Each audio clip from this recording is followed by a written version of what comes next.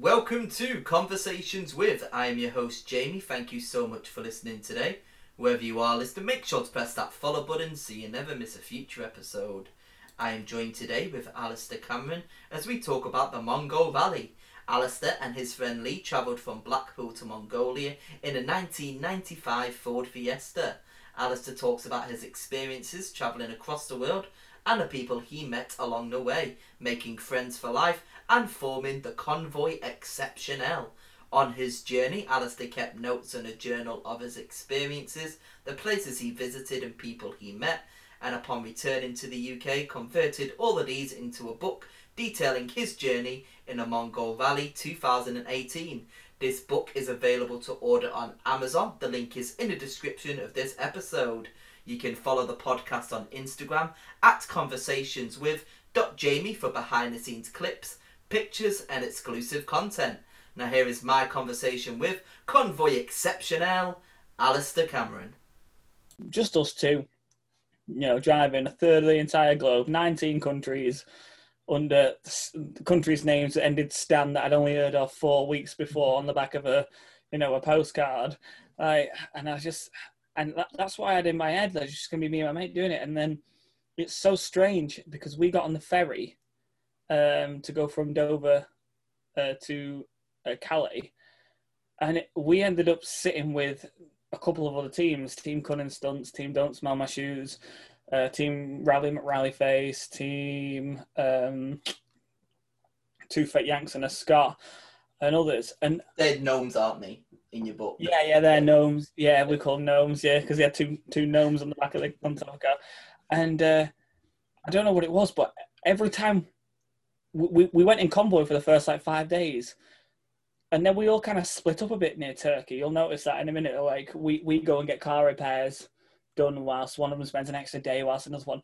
And it doesn't matter how much we try. We didn't purposely try and leave each other. We all just had different plans. We all ended up just, we're talking like there's 50 roads going this direction. We all ended up on the same one, or just happened to pull into the same petrol station as the other one, until we'd just be a convoy again. And we'd be like, oh shit. And then a few days later, Turkmenistan, mini adventures went away. They went away in front of us by probably a day, half a day. Yeah. And we all stayed in this 5-star hotel you'll love to hear about when you get to that part of the book. We randomly went around Turkmenistan for the day, and I'll talk to you about a bit more about Turkmenistan in a bit because it's just the most strangest country in the world. And then we just happened to pull into a petrol station, and they pulled in behind us. But how many petrol stations are there in this country? You know what I mean? I was like, well, what are you doing here? And then they ended up staying with us, I think, after that, pretty much until almost Mongolia. So that was all the way through Turkmenistan, Uzbekistan, Kyrgyzstan, Tajikistan, Kazakhstan, Russia. Yeah. Obviously, I'm not going to obviously no spoilers, obviously, because I'm only there, but obviously you've released the book and you're alive, so you did make it. I died. You made it. I died. I mean, obviously without its troubles, but without spoilers, I made it. And there's a photo of my car on the finish line, but you'll enjoy reading it because I didn't give up. Yeah. I felt like giving up, and at sometimes I was having the worst day. I had the shits, because of all this water I was drinking. Yeah. I'm a vegetarian. I couldn't get a decent meal. I remember. Everyone's just in KFC, and you're just like, right. A chip kebab, please. From the kebab, please. Turkmenistan, right? I remember it had been 2 days, and there was nowhere I could eat anything. Obviously, I had crisps and all that. Just in the car, emergency rations we brought with us. Just we got from Pound Stretch, before we set off. Yeah. They were still in the car, and water. We were trying to buy a bottle because you never want to drink the local water. And I think there've been 2 days where we drank all of our water and we're talking blistering heat of the Turkmenistan desert. Yeah. And the water in our car was not boiling, but we're talking if you ran the hot tap in your house, that's what the temperature of the water was in the car. And we had that, and I just remember thinking, oh my God, I'm so hungry. I just want some food. And then we got to North Turkmenistan, and we stayed in this lovely 5-star hotel in North Turkmenistan for like 50p, and they'd finished dinner. Like, they were like, no, we're not cooking anything. So we went around, is there anywhere we can get food? And everyone was like, no, not here.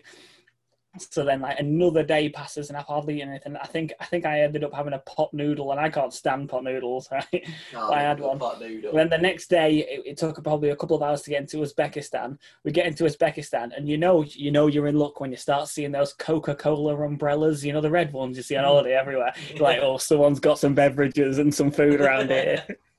So after finally getting local money, we pull up at this... Like, it was probably a shithole, you know what I mean? But for us, it was glorious. It was a cafe. It was outside. There was food. There was all these fresh kebabs being cut and all this salad and everything like that. And they hand us this this menu. Obviously, it's all in either Russian or whatever language it's in. Or I think it was in Arabic, actually. And we get our phones out, you know, the translator out where you put the camera over and it translates for it. And none of us had had a drink of water for days, and we'd all been given fizzy pops, so we were all giddy as fuck. And we're reading it, and the translation says, I don't know what it was, but the first one was testicles of the sausage. Just like, so I died. Then the next one was shrimp. Well, shrimp with an N instead of an M. Shrimp. I was just like, what on earth is that?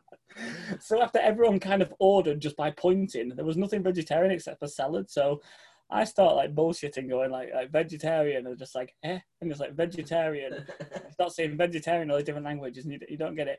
And then they were like, they seem to understand. They go away and they come back and they bring everyone these piles of meat on like and it looks amazing. Obviously, I'm a veggie, and it looks amazing on all this fresh salad. I was like, oh god, I can't wait for mine. This little plate turns up with a fried egg. Not even scrambled, just a fried egg. No salad, no nothing of the shit I pointed at. A fried egg on a plate, and I was like, thank you. They just got a chicken in the back, just poking it, waiting to fuck. More Fanta, please. Just poking the chicken in the back. Come on, lay it. I was so fuming. And it was even funnier. Like that night, I can't remember what we had that night, but the next day we went to another cafe, and we all started taking the piss, and I was pointing at things and that, and they proper understood me. And do you know what they gave me the next day? A fried egg. 2 fried eggs. You got to. I got up and left. Just outside chain smoking. It was so funny. But it wasn't. It was terrible, because obviously when you know, because like everyone gets the shits on the Mongol rally. Like, it's not right unless you do it. And then when you got the shits and you've only had warm water for 2 days, you've eaten crisps and a pot noodle, and someone offers you a fried egg, you're like, this is the last thing I need. Friday. So obviously you managed to find a cafe at some point, then I'm sure, like eventually you managed to have your salad. I don't. That was like going into Turkmenistan, Uzbekistan, Kyrgyzstan, and Tajikistan. And yeah, you try the local food, but for all the meat eaters, it was fine. I don't think I properly ate after that for another 2,000 miles, and that was when we got into Kazakhstan. We got into the old capital, and you'll enjoy this in the book. We stayed in a hotel which was like really high up. It was called Sky Hostel, and it was on the roof of a really high building. And I went into my room because it was quite fully booked, so they just put beds on the floor for us because we didn't care. We're like, we'll all share a room. Yeah. And everyone goes in and dumps the bag, and I just have this weird shitty bed under the window, and I don't care, and the curtains are closed. And I open the curtains and I look around, and I'm like, oh, that's odd. And I close the curtains and I walk all the way out to everyone who's stood on the roof having a cigarette, and I go, could anyone tell me why there's a bolt-action sniper rifle at my bed? And everyone was like, what? And I was like, there is a bolt-action sniper rifle at the head of my bed. And they were like, bullshit. And we all go in and I open the curtains, and there's this fucking, it's about Call of Duty, this full-on bolty just resting on the windowsill. And I'm like, and people are like picking it up. I was like, don't, you might get shot. And I was like, I'm just looking. Yeah, they're just waiting for somebody to pick it up. He's armed. He's armed. And I was just like... Oh, absolutely ridiculous. I think one of my favourite stories I've read so far was the hotel you stole a hotel off somebody by accident. Basically, the one with the pool is like, park by the pool, park on the pool. It's like, what? Oh, yeah. It's like, go park on the pool. I was like, what about here? No, keep going. Have you seen? I don't know if you've seen the picture. I don't know if I put it in the book, but my bonnet is literally hanging over the pool. No, I don't think so. No, I think the only picture that I've seen is you on the start line. I think that's the only picture that's come up. Yeah, prepped and ready to go. As if I didn't put that one in. That's a cracking picture. I'm sure there is more later on, I'm sure, but like I said, that was the only one. Like I said, I'm up to chapter 9, which is day 10 to 12 at the minute. Yeah, well, I kind of forgot I could put pictures in it because when I was originally going to get it published, I was getting it published by a different company who said no to pictures, and then when I started doing it all privately and then going through Amazon, I could put pictures in it. So, obviously, with Amazon, did you just say, I just want to release a book, and you're like, all right, send it to us and we'll release it for you? Oh, no, it's not even as hard as that. You just go on Kindle Direct Publish it. So basically, once you've got an ISBN number for your book and a barcode, you create your front cover, that's your book. So I was selling mine individually. So then when I went to Amazon and said I want to sell it through Amazon, they were like, yeah, like you just upload your book. Someone has a quick read, they go, yeah. You can sell it under your ISBN, so I didn't need to get like another barcode printed for it or anything. I went in my own barcode, and they just take a portion of the sales. Yeah, because I saw obviously there was on Amazon, and I was going to message you. I was like, "Is this the best place to buy it?" Because I didn't know about like if they took portions from the profits or. Oh yeah. But then I saw Waterstones, and it's like £15. I'm like, Jesus. I know, yeah. I remember when Waterstones rang me up. They were like, "How do we get more copies?" I was like, "Who is this?" It's Waterstone. That's Sir Waterstone.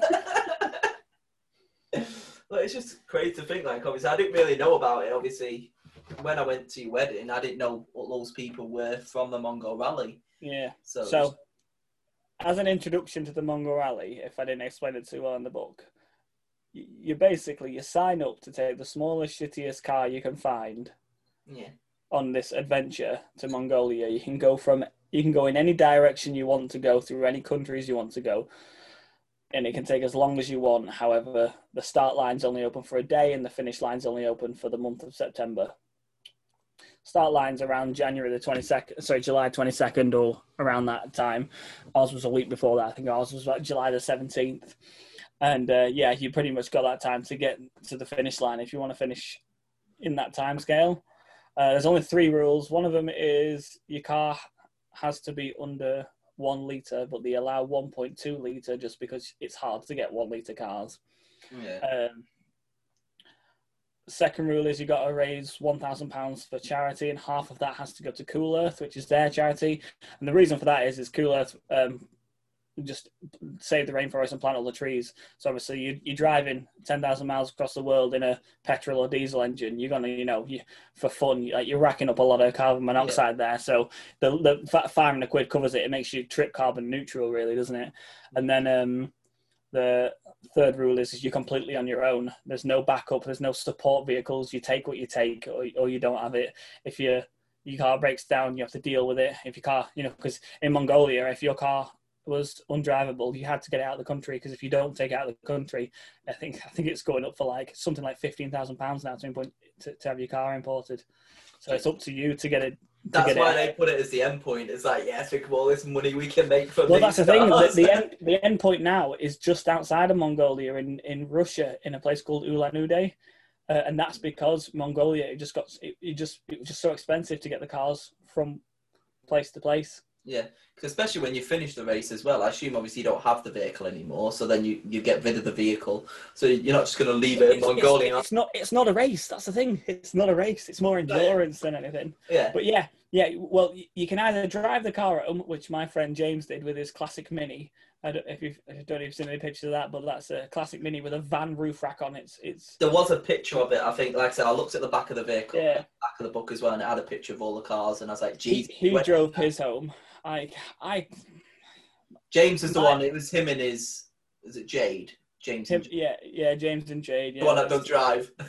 Yeah, she failed a driving test the week before the rally, and then decided she wasn't going to drive on the trip anyway. Well, you can drive anywhere as soon as you've left Turkey.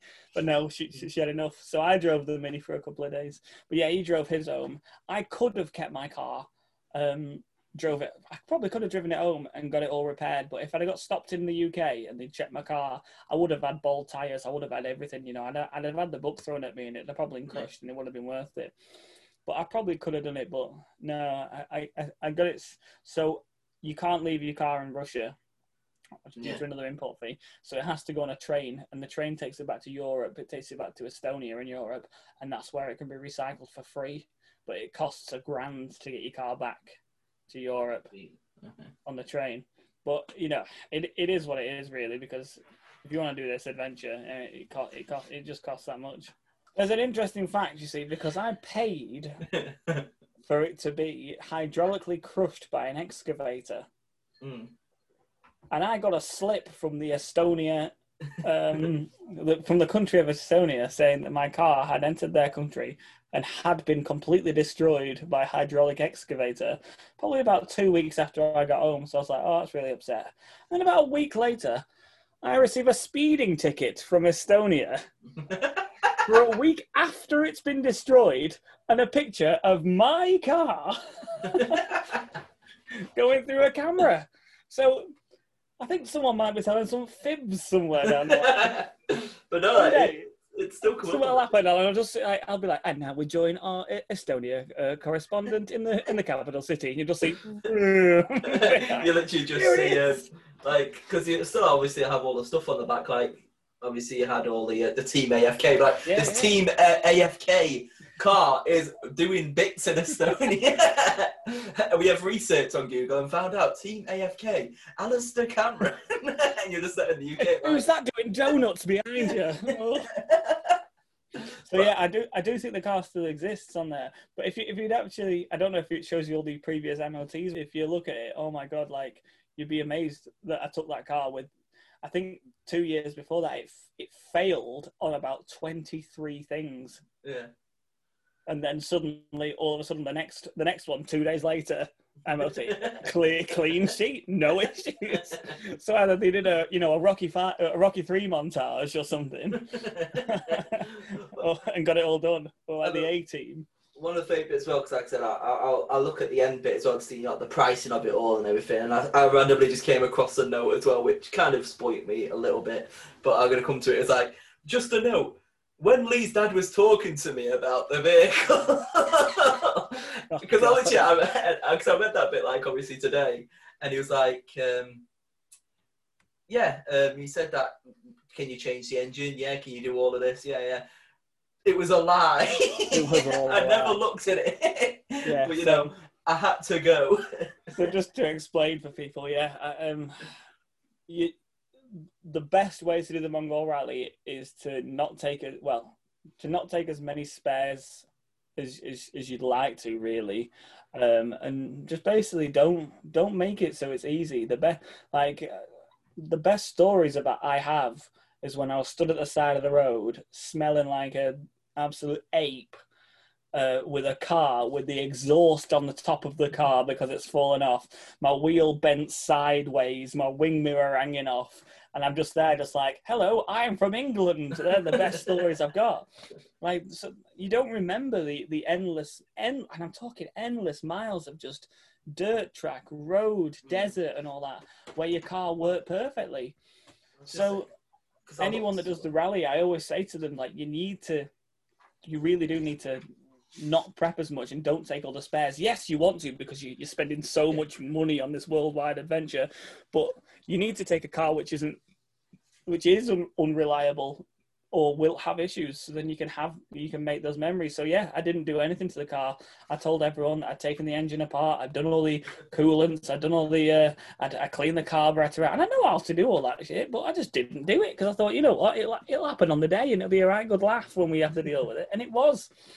But people worry, and you've got to put people's minds at ease. If I didn't put Lee's father's mind and his mum's mind at ease, then I really think, and to be fair, and Lee's, because Lee was worried a lot of times, thinking that he was spending all this money on a trip that we might not even make it out of Dover. And don't get me wrong, my God, day one when we set off, I turned to the wife and I was like, as long as I make it through England, we're all right. 43 days later, baby, I did it. Adrian! I'm coming home. It must have been weird just getting on a plane at the end of it all, though, just like leaving the car and just getting a plane. Definitely, like I don't understand how my wife even recognised me. Well, she wasn't my wife then. I don't understand how she did because you're like Castaway's massive beard. Honestly, I had this bushy beard out to here. I was wearing a Muslim prayer cap. I had this huge rucksack I bought from a Kazakhstani market from not even a seller, just some bloke who would sell me his rucksack. I'll trade you this for a shoe. And then I had these hats in my bag and all that. And customs were just like, "Is there a reason you have a Russian sniper's hat in your bag?" I was like, "Yes." Care to share that reason? Not today, thank you. Yeah, we flew home. Everyone goes on Skyscanner to fly home, and as soon as one person buys a ticket on Skyscanner, the orders blow up all the money because of supply and demand. So I luckily got I got a good one, which got me home in like a day and a half. So it was just so strange, though. I think flying out of Ulan-Ude, even though Ulan-Ude is a really nice city in Russia, it's still not up to the times, really. And then just landing in Moscow, and I was just looking around in Moscow, and like the rally completely changed my life. Like there were people there shouting over Starbucks and Costa and all these things. And I was just like, why do you care? I was like, that person's got your coffee wrong. And I was just like, 2 days ago, like I was shitting in a hole, praying for toilet paper. And this man's here is pissed off. The bear's watching me. Yeah, exactly. And this man's pissed off that he's got he's got an one less shot in his coffee. I literally just wanted to come home and sell all of my belongings because I'd lived out of just what was in my car. And I got home. I was like, well, what's the point of all this shit now? Don't need it. I've just proven I don't need it. Yeah. I saw that bit because you put that at the end, don't you? It's like, I come back, quit your job, and was like, what? Like, you didn't need these belongings anymore. Like you said, you want adventure, and all that matters is your health, your wife now, and obviously your kids. That's the most important thing. And making memories and recording those memories. Because the best thing I ever did was write down the stuff for the book. Because I didn't ever mean to make a book. I just wanted to one day. Because I've got the shittest memory in the world. I really just wanted one day for me to read back and go, oh yeah, God, I remember that. But now people I haven't even met Facebook message me saying, hi, Alistair, I really enjoyed the book. I love the bit about when you got, when you were at the door to hell in Turkmenistan and you almost fell in a pit of fire. And I'm like, yeah, that's times. That's what I mean as well. It's like so strange because it's like I said, the Mongol rallies. I've never really heard of it before, and then obviously I only know because of yourself. Like, how did you hear about it? I don't know. Like, I heard about it about 2 years before I went. My friend Jeff wanted to do it, and he planned to do it in an old ambulance. Kind of live in an ambulance, but everyone was doing that at the time. Everyone was getting ambulances and living in it because it was cheap to do, and I think you could donate the ambulance as well to Mongolia because they were low on ambulances. Not that they ever fucking wanted them because they were terrible machines by the time you got them there. And Jeff really wanted to do it at the time. I don't think I had a driver's license. I was just obsessed with motorcycles, and then I went to uni and met Lee. So probably actually a bit more than 2 years before that, probably about 4 years before that, then before I went actually and did it. I met Lee and we were always talking about it, and every now and again I'd tag him in a video. And then after university, he went to go work on the cruise ships, and I was at home. I was working in, I won't mention the place, but a godforsaken college. And I just thought, you know what, now's the chance. I've got all this time accrued up to take my holidays, and now's the chance for me to do it. So I messaged Lee on Facebook and I sent him a video. I was like, let's sign up now and do it. And he just put, okay. I don't think he knew I was being serious. So I applied. £350 later, I made him sign a contract to say he was ready to go. but yeah, it's just crazy. That's when my rally started. It was absolutely brilliant because the people I met in Blackpool who were willing to talk about it and help. Like, we had a company called Blackpool Van Signs. I'd never met the two blokes before. I sent them an email with a link to a video that I'd made with a couple of friends about the rally, and they just wanted to help, and they were just like, yeah, just get us in the Gazette or something, just show that we're helping you, and it's all for charity and all that, and we'll do it for you. We'll design your car. And they designed the car with the help with my wife, and she did all the graphics and all that, got it all sent through, and they were absolutely fantastic. But the only upsetting part about that is I promised them that I'd get them in the local newspaper, and it just so happened another team from Blackpool happened to do the rally the same year as we did it. And the absolutely brilliant guys, I've got nothing against them at all. Two brilliant lads, I think it was Andy and Gordon they were called.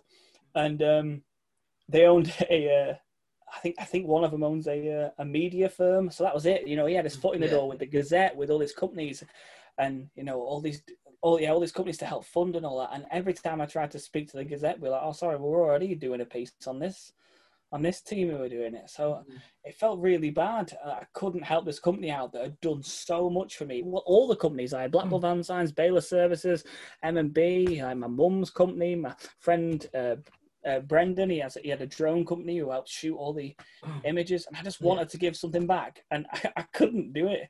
But so I was so happy that when my book was such a hit, I sent everyone a book, and I was like, yeah, there you go. I got your name down. Like, you're there, you're set in stone. Anyone that messages me now about car graphics and all that, where I got it from, I send them the link to Blackpool Fan Signs. I'm like, yeah, go to these guys. Say it's for the Mongol Rally. Like, they'll help you out. And they will. And I don't know if they ever did, but I hope they did. Yeah. But I even love the back of it. Like you said, you've got the whole map on the back as well, because it, like you said in the book, it's obviously from the outside, it's the whole pathway that you're taking. But it actually doesn't actually obstruct your view as well. Like it's normal for you, but some people can't look in. Yeah, I don't understand how that stuff even works. But I remember sitting in the car.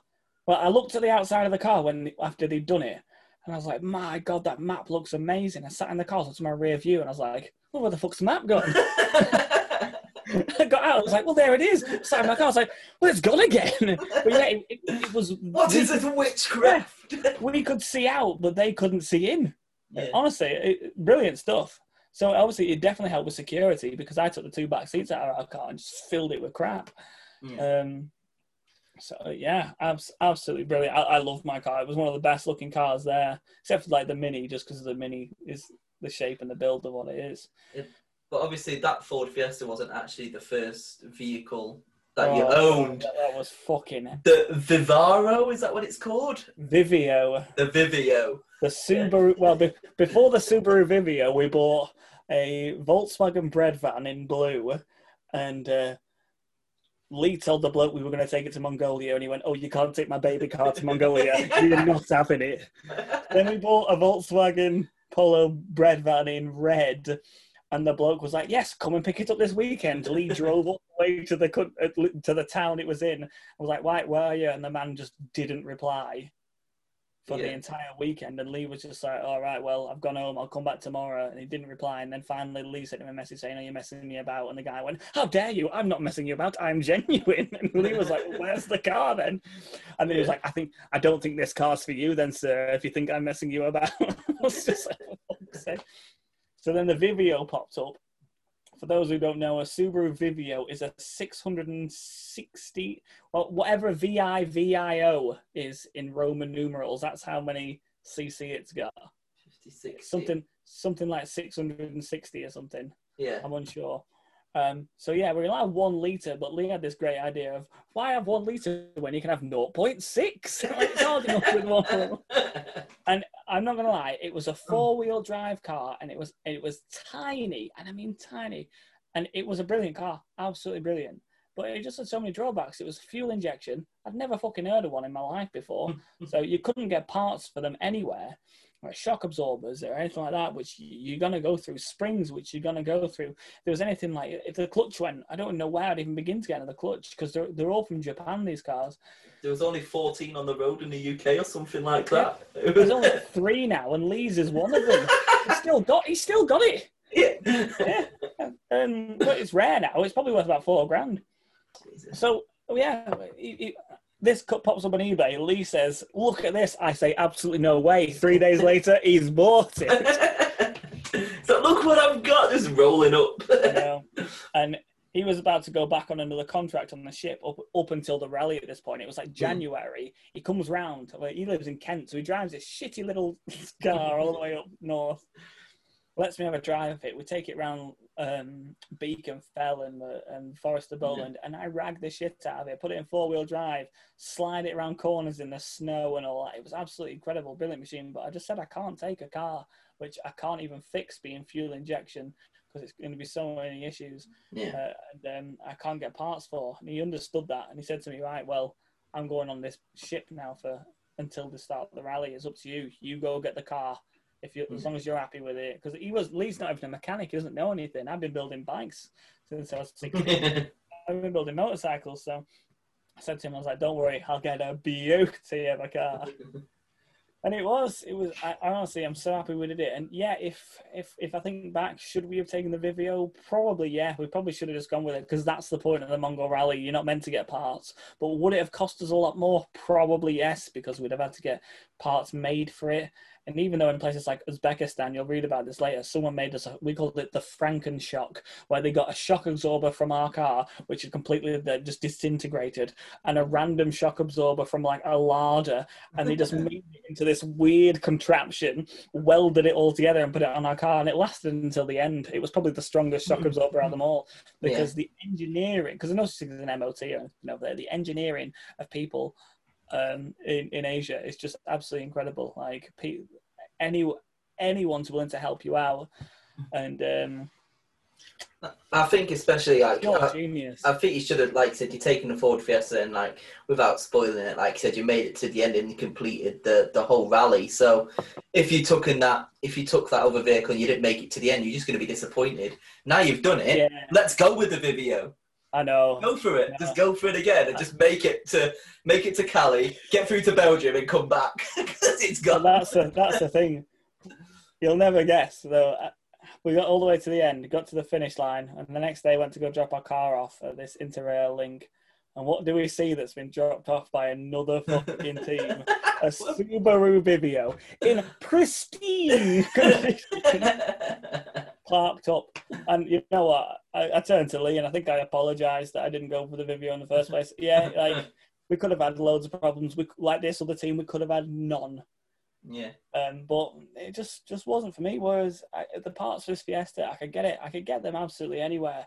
And if worst came to worst, like this is my once in a lifetime trip. I'm probably never going to do the rally again as much as I bloody love to. Yeah. I just thought even if I'm stuck in a ditch in Kazakhstan, as long as there's an address there, someone can send me the part. Yeah. No matter how much debt I go into for it, I'm getting this car to the end. And that's what is one of probably the best things about some team members. I think when I speak about the convoy, I think everyone played such a vital part in getting all the cars to the end. Well, the 4 cars which did get to the end. Oh, spoiler! No one made it. Okay. Well, after the fire, I mean... You did mention a fire at some point, but I think that was not with you guys. Yeah. Apparently some cars set fire when you're on the beaches. You were talking about horror stories. The big party in... Where's the big party? The big summer beach party. Right, the Adventurers put on. Yeah. And basically you were saying that some car was in a fire or something. I think the day before that there was a big RTC, and I think one of the teams had a big crash. Yeah. I think it was quite a bad one as well. Yeah, it's probably that. I should read my own book one day. As I said, it's just fresh in my mind because I've been reading it today. It's just coming up with obviously the convoy exception out. It was just basically on the back of a van, wasn't it, or something like that? It's the front of a truck. Yeah. In Europe, obviously, it just sounds great. It sounds like the exceptional convoy, and we were saying we were a convoy of vehicles, and we were all talking about what we should call the WhatsApp group. And then Richie, who's part of Team Cunning Stunts, just turns around and goes, did anyone see the banner on the front of that truck? And it's like a chorus of all of us went, Convoy Exceptional! And that was it. That's what we were called from then on. And then everyone knew us as Convoy Exceptional. And then we were pissing off. I had CB radio in my car, and so did the Mini. And we were just chucking it into like Kazakhstani radio. And then people were talking, not understanding a word of them. We're like, this is Convoy Exceptional, come up your rear. We were like, And then these people in this Euro truck, huge things that are like interglobal trucks, were just then suddenly overtaken by a Ford Fiesta, a Nissan Micra, this struggling machine of Mr. Bean behind. And you're just like, we have overtaken the convoy. People hated us, but then people absolutely love you. People want you to stop. People want photos with you. People want your stuff. People are just like, can I have that? That is great. Can I have one of those? You've got to like hide stuff, and you've got to make sure all your stuff's like packed away. And the things you can give away, like we had a load of charity wristbands. We had them to hand, so if someone went, "Can I have something?" you just threw one at them because people want. But like. When does a convoy of shit cars covered in spotlight? Because it doesn't matter whether they're shit cars. Like all the cars, like have got sponsors on them. Where do they see cars with sponsors on? F1, NASCAR, all these things you see on TV. They just automatically think we're millionaire rich kids, which probably to them we actually are. But well, like I said, it's like 50p for a 5-star hotel or whatever. Turkmenistan, allow me to introduce a country that doesn't make sense. But I was reading a bit before when you were taking pictures up the big winding road of the I can't remember what it was now, and the Trans-Khorassan Highway in Romania. Yeah, I have no idea how to pronounce that. So yeah, and obviously it's the bit where you keep stopping and taking pictures and stuff. And then what made me laugh the most, it probably shouldn't because it was probably heartbreaking at the time. They left a tripod on the car. Oh. And then just drove off and just destroyed it. Did anything, without spoiling it, did anything happen to you? Like you had something and just left? Because they left it, you left them like 45 minutes and like, where are they? Oh no, it's not too much of a spoiler. I'll tell you a massive fuck up I did. And this is in Kazakhstan. You start, and this trip of 10,000 miles, the last 1,000 miles is our end. It's where you switch off because you think I'm so close to the ending. It's the most dangerous part. And I probably switched off for a day. We had a thing with us called a spot GPS tracker. And pretty much you pay for this little unit and it says it's got a picture of a phone on it, a picture of a mail and an envelope for an email, and then a red button that says SOS. And you pay for this thing, and then you pay for a subscription for £175. And every time you press the phone, it updates your Twitter, whatever you link it to, your Facebook, to say, I am here. And it drops a pin on the GPS location on a map, goes, we are here, we are safe. Then there's a message one where you can press that. And if you press that one, for every 10 minutes, it would show your location where you were going. So it was really good. All our friends and family could follow us all the way. Then SOS, and it wasn't as bad as it sounds, SOS. You'd press that and it would come up, oh, Alistair and Lee are in a bit of bother right now, but don't worry, spirits are high. But if you don't see us move for a couple of days, call the police. No, not even that. We're all good. Yeah. If you don't see us move today, we're cool. But so a few times I pressed that just so everyone knew, if you're watching, because my kids were watching the live feed, they were like, "Oh my god, why has he been in a ditch for 4 days?" I didn't want them to worry. And then underneath that, there's this emergency button. Danger. And pretty much, if you press that, it goes through to Spot headquarters, where they will find your location and will send the nearest army to you. It's pretty much worse. It's for all these overlanders. Worst case scenario, you are going to die because you've crashed. You've got no water. You've got no food. You're in the middle of the Gobi Desert. You're completely lost. I am desperate for help. You press this button and agree to pay up to £1 million. So there's one thing that I shouldn't ever leave and out of my sight. I've kept hold of it the entire trip, chucked it in the glove box and all that, made sure it was all locked away so it couldn't accidentally be pressed and all that. And then in Kazakhstan, just one morning when it was just me and Lee, we get into the car, and I must have just plonked it on the roof, got in the car and just forgot all about it and driven off. And then about 20 minutes into the drive, I heard, and I was like, what the bloody hell was that? And I think, nothing. And come to think of it now, it was probably a bloody another pothole. Falling off our, going over our bloody roof rack and going onto the floor. And then about 40 minutes later, I get this. Luckily, I had signal on my phone. It comes up, Alistair and Lee are safe. I was like, oh God, where's the spot tracker? I haven't pressed it. And I was like, oh shit, it must be the spot tracker. And it wasn't too bad until I thought, oh God, I need to. What if someone presses the emergency button? I've agreed to pay up to £1 million. And I was like, what do people automatically do when they want to turn something on or off? They press the big red button. Yeah. I thought, oh shit! So I had to ring this company up. Probably cost me about 18 quid a minute in England. And like, it's a small situation. Could you ignore turn it off. Turn an 8. I literally had Sharon from sales on the phone going, oh, this isn't my department. Could you hold? I was like, my life depends on this. I can hold, but please hurry up. But luckily, no one pressed it. But that was one of the things we lost. But it's a shame about Baz's camera. Baz is an absolute brilliant guy, and he just forgot. And he was being such a legend, putting his really expensive tripod camera out for us to do it on the roof of the car. But yeah, just no one thought to take it off. Yeah. Especially because it's quite early on as well. Like, it was all about a week in that as well. I know, but I think that kind of helped. Imagine if you'd taken all these videos and footage and everything like that, and you'd not swapped memory cards and you'd lost a memory card. Yeah. We had one memory card corrupt in Turkey.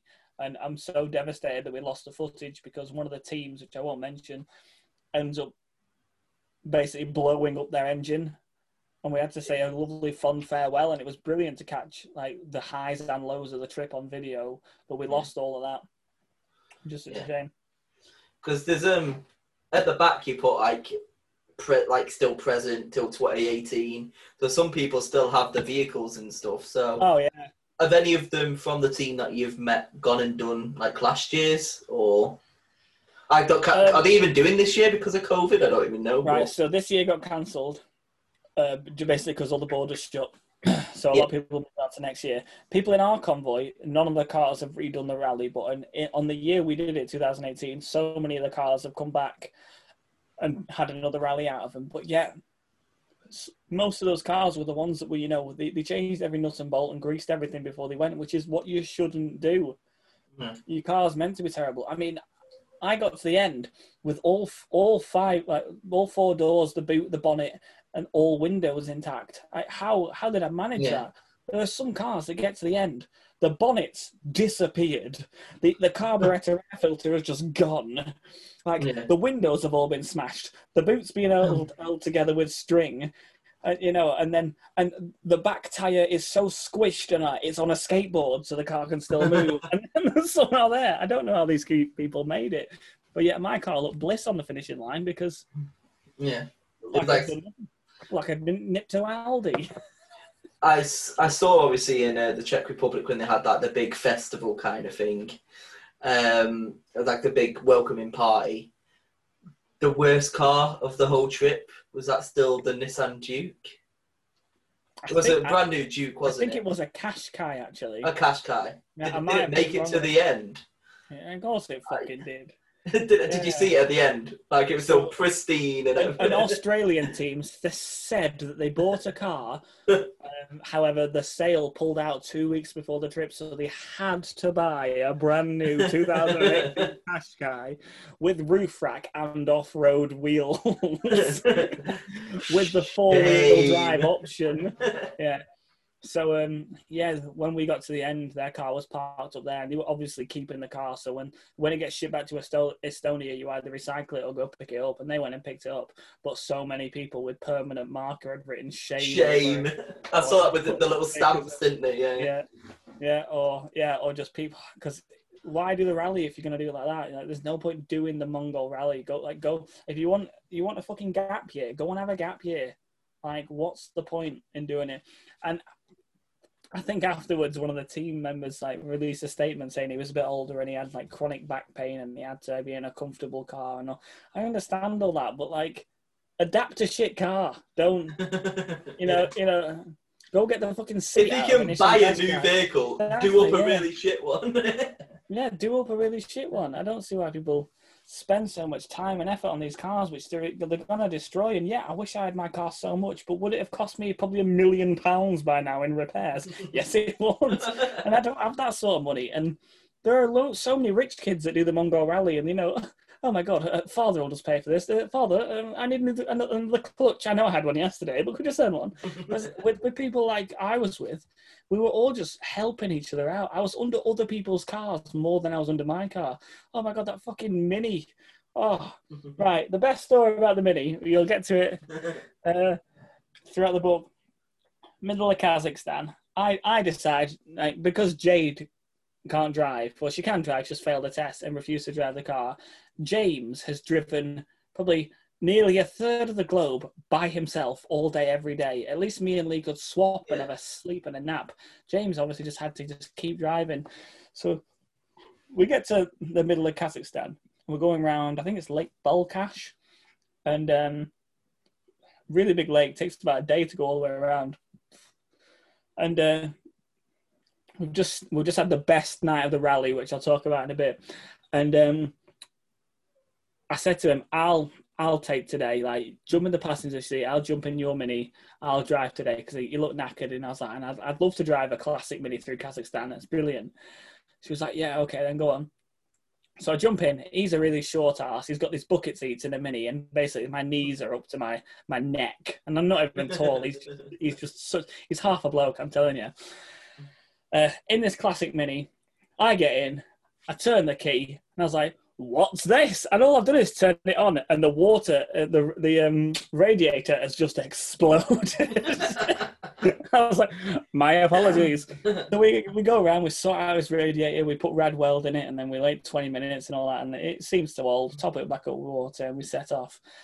And then I carry on, I do probably about half a day's driving, and I'm just like, I don't want to upset you, James, but did the brakes work in this car before you had it? He's like, what? So then I'm just like, yeah, and I'm pressing down, and there is nothing, and I mean nothing there. Luckily, we're on this open road, desert to the left, desert to the right. It's a straight line, and the only people in front of us are the other team because the Mini was so slow. And I just think, I'm going to have to stop this car, mate. We're just going to have to do it. I pull the handbrake up. It does pretty much nothing to try to slow it down, and eventually we come to a halt. His brakes have pissed out everywhere. He had no brakes whatsoever. We're about an hour away from this town, and probably another, and then so we're probably about 100 miles from this town, and then another 100 miles to the next town called Karagandi. And I said to James, you know this car more than anyone. You jump in the driver's seat. We'll drive it behind the convoy. So then they know. Basically, we had this plan that if we had to like slow down or there was a massive emergency and we had to slam on the brakes, we'd shunt up the arse of another one and they'd slow us down. Yeah. Right, which luckily we didn't have to do. So I said, James, you take it. I'll jump on the handbrake. And it got to the point where we had to start braking, and we weren't shunting up the other people, the arse of the other person. We were just slowing down with the revs. I was pulling the handbrake up, and occasionally opening the door at slow, putting our foot on the floor, and literally trying to stop the car with our feet, and trying to break our ankles in the process. And after about an hour and a half of like insane driving on road and off road, because like some of the roads that you just had to power through, and like we were going, get the fuck out of the way to all these trucks because we had no brakes and we were going to destroy the car. And people always think I'm exaggerating when I say no brakes. We had nothing. It was impossible. The car literally had nothing. And we get to this town and it looks just fucking deserted. Like, there's no one to be seen. All these houses which are in disrepair. Like, well, a lot of places like that in Kazakhstan. Brilliant places, full of brilliant people, but they all look like they're in disrepair. And I just see this like big building just as we entered, and I was like, I'll go in there and see if anyone's in there. And there might be a mechanic who can help us out or something, because we needed to. Well, we'd already clamped off the brake hose, and we needed to get the brakes working again, but it wasn't working. So we were like, we need a mechanic. So I go into this village centre or whatever it's called, and I open the door, and I hear the Kazakhstani version of and I was just like, what on earth? And it's not. And I was just like, and all these people, the bride, the groom, everyone in this village hall are just looking at me. Like 3 goats even stopped chewing the food. Like these chickens are running around everywhere, and everyone's just looking at me. I'm thinking, I've just walked into someone's wedding. I didn't do like the old Wayne's World where you open both doors like, hello, like, quietly, but everyone's noticed me. And I think, oh my God, what have I done? And everyone's looking at me. Is that one of those things in the film where all of a sudden the record just goes... That didn't happen, but honestly, it felt like it. And it was so awkward. And the groom just goes, oh, hello. Welcome. Pushes his bride out of the way, walks over to me. Welcome to my beautiful country that is Kazakhstan. All the guests come over, start shaking my hand and everything like that. And I'm just like, carry on, Mazel tov. Why are you here? What is your name? And everything like that. And they're all talking to me like, this is brilliant. I get handed this dish of peppers and I'm like, thank you. Pretty much, the buffet hadn't opened yet and I'm eating it. The wedding, they hadn't kissed the bride yet. And then we're all just chatting. And then like the guy has words with this other guy who has words with the other guy. I was like, where are you? And I was like, I'm in my car with all my friends. Like, oh, your friends. And then this entire wedding party come outside and start saying hello. At this point, all the cows are just in the middle of the road and they're just walking over. And this woman in a dress is just petting this cow. And I'm like, what the fuck are we doing? And I'm like, where's the mechanic? And finally, after about an hour of like eating buffet food and having a chat with cows and all this stuff, like they go, oh, the mechanic's not here. He's gone to Karagandhi, which is the next town above. So, all right, okay. So we look on this maps app we've got and we see another mechanic's building about probably 5 miles up the road. And we think, oh, we'll push it to that. But if not, we're going to have to probably camp here for the night because it's getting dark.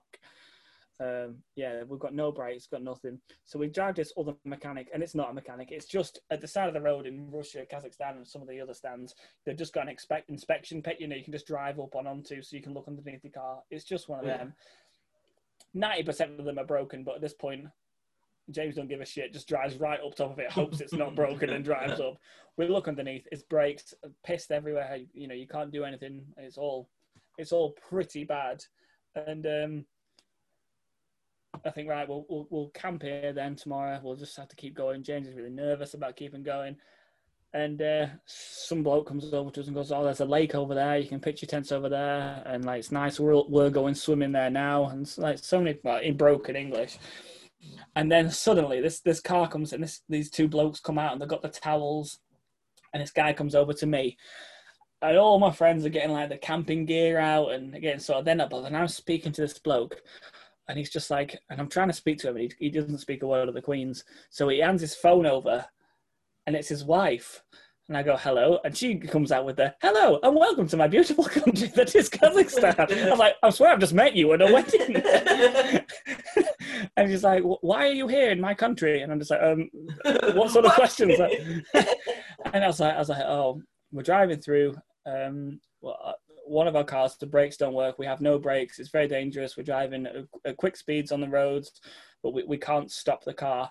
Oh, okay then. And my husband can arrange a flatbed truck for you. It'll cost you something like $200 to get it to Karagandhi, where it can be looked at by a mechanic in the morning. And James is just like, you know what? For $200, I'd rather just fucking chance mine and Alice's lives. We'll just go tonight. We'll just go for it. So I say to her, no, it's all right. We'll just go for it. That's fine. And she goes, no, it's very dangerous. Hand the phone back to my husband. So I hand the phone back to her husband, and he calls me around the other side of the car to his mate. And he puts it on loudspeaker. He's speaking, and she's speaking to me. And I have this pretty much of a conversation, and then just the best thing in the world happens. And I was like, okay, that's great. I walk over to all my friends who were like, I'm like, stop loading the cars. I have a solution. And James is like, I'm not paying $200 to get my car taken. I was like, no, that man over there is the chief of police for Karagandhi. And at the moment, he's just called for us for a police escort to go in front of all the convoy at speed with blues and twos on all the way to Karagandhi so we don't have to press the brakes. And everyone's like, no way, how have you just done that? I was like, I have no idea how I've just managed that. 5 minutes later, this police car turns up and he's like, yes, follow me. And literally, he's blasting it at about probably 70 mile an hour. The Mini's top speed, 69 mile an hour, and we're in the red. We have no brakes. And he's just going, like, get out of the way. on the loudspeaker. All these cars are moving for us, and it's just like the Mini, the Micra, my Fiesta, all in convoy just behind this police car for 100 miles at like 70. We didn't like going around corners at stupid speed, knowing we had no brakes whatsoever. And then I come home and I go, oh yes, that time I accidentally ordered a police escort for 100 miles through Kazakhstan. Allow me to tell that story. Driving 70 without brakes, that's your story. Exactly, I know. But that is the Mongol Rally, those stories that people will have better stories than me. But that's one of my favourite stories out there. The night before, we'd stayed in a town on the corner of the Lake Balkhash, and we got there the dead of night, pitch black. We pulled in to where we could see where this hotel was, and instantly we got pulled by the police, and they were like, "Why are you here? Why are you here?" And I'm like, "Why are you in my beautiful country, Kazakhstan?" It's Kazakhstan. I was just like, "Well, we're just here to spend the night in the hotel." It's like, "Yes, you spend the night here, but then you go in the morning." And we're just like, "All right." Like, we think, fucking hell, Kazakhstan's a bit shit. Do you know what I mean? Like, why do they not want us here? And this guy's like, I'll check that you are gone in the morning. Okay, we're going to this hotel. He wants however much. We're like, no, we'll go to this other one, Le Budget Hotel or whatever it was called. That one will be cheaper. We drive around this town a bit more, pull up outside this hotel, and there was these two, they were actually really attractive Kazakhstan women who spoke brilliant English, and this bloke, and they were like, "What are you doing here? Why are you here? This is amazing. Why are you here? Do you want a prostitute?" I'm just like, "No, I don't want a prostitute." I was like, and she was like, "No, not me, over there." I was like, "No, I'm fine, thanks. We're just here to spend the night in a hotel." She does this deal for us where I think it ends up costing us like less than $10 for us all to stay in these rooms which had like children's-sized beds in. And I go outside and she goes, "You come with me." She grabs my hand and she pulls me down this really dark alleyway. I was like, "Have I just ordered a prostitute? Or, like, where's she taking me?" I was like, oh God. And then we get to this bar, and there's this bar going on. There's this bar and it's all pitch black with like disco lights in. And the owner's just like, "Hello, why are you here?" Shouting. I was like, why is everyone asking me why I'm here? Like, not welcome to Kazakhstan. Like, but this guy was like, "Yes, you come here." He's like, "I close now usually, but we stay open." It was probably like 9:30. He's like, "We stay open till midnight. For you, how many are there?" And I was like, "Oh, there's 8 of us or something." Like, "That's great. Go. He was like, go wash." "Yes, go wash." I was like, "Yeah, I know I stink like shit, mate, but thanks, don't." He goes, "And you come back here." And we did. We came back. We went out the back, and he cooked everyone this amazing Kazakhstan dish, which is like boiled goat stew and lamb and all that. And everyone said it was amazing. I had fries, a fried egg. Like, I had a lot. I probably had some actual good carbs as well for the first time, like in so many days. And absolutely brilliant. And then he was like, "We have a party now, like, you're here." And we were like, "How do we pay for this? Do you accept US dollars?" And it literally, the chorus of his daughter was like, "No." And the man was like, "Yes, I accept US dollars." I think for 8 of us to eat, he wanted about 12, and we gave him about $40, and he was just like the most chuffed man in the world.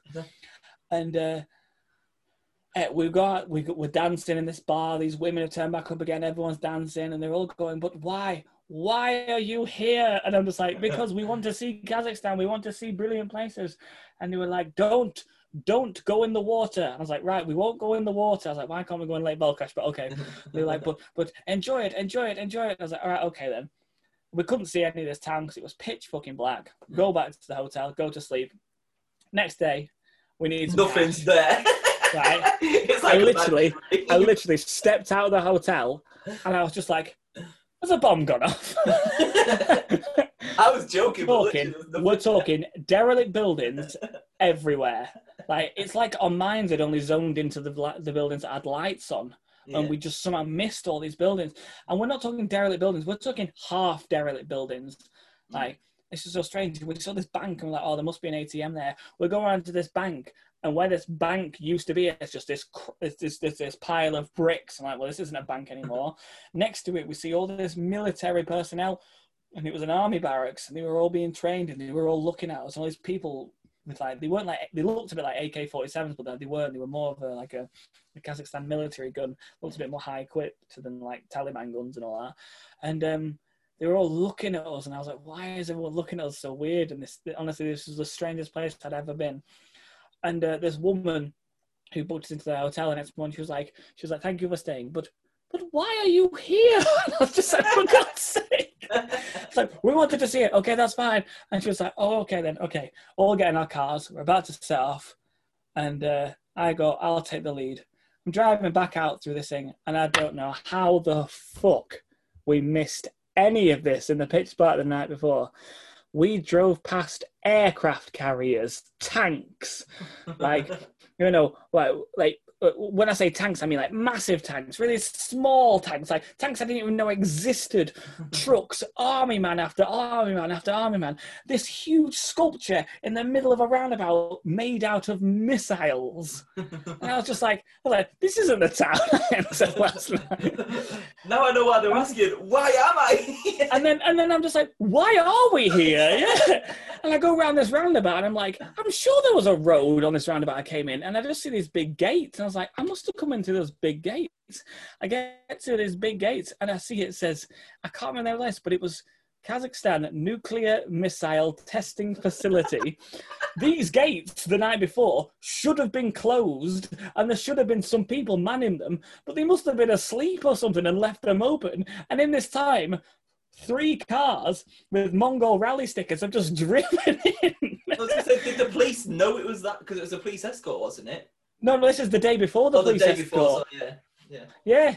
So we'd driven into this town, and no one had no idea we'd entered it, and that's why the police didn't know how we hit. That's why no one knew how we hit. No one knew how the fuck we got into this town. We didn't know how we got into this town, and I've never floored it out of a town so much. You know? And then those signs like, "Do not go in the water, nuclear water." And I was just like, "Go."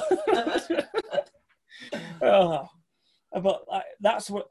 Like, and then we were like people who were a couple of days behind us in the rally. We were like, "You need to go and stay in the Kazakhstan nuclear testing facility." Amazing place, brilliant, 5 out of 5 star. They'll cook you this lamb dinner like you've had no before. It's just great. It's like I said, everybody has so many different experiences as well. But did you come across a lot of people that actually did it a few times? I've only met one guy so far. It was the big guy. I don't know how to pronounce his name. Alexander something. Or I don't even know.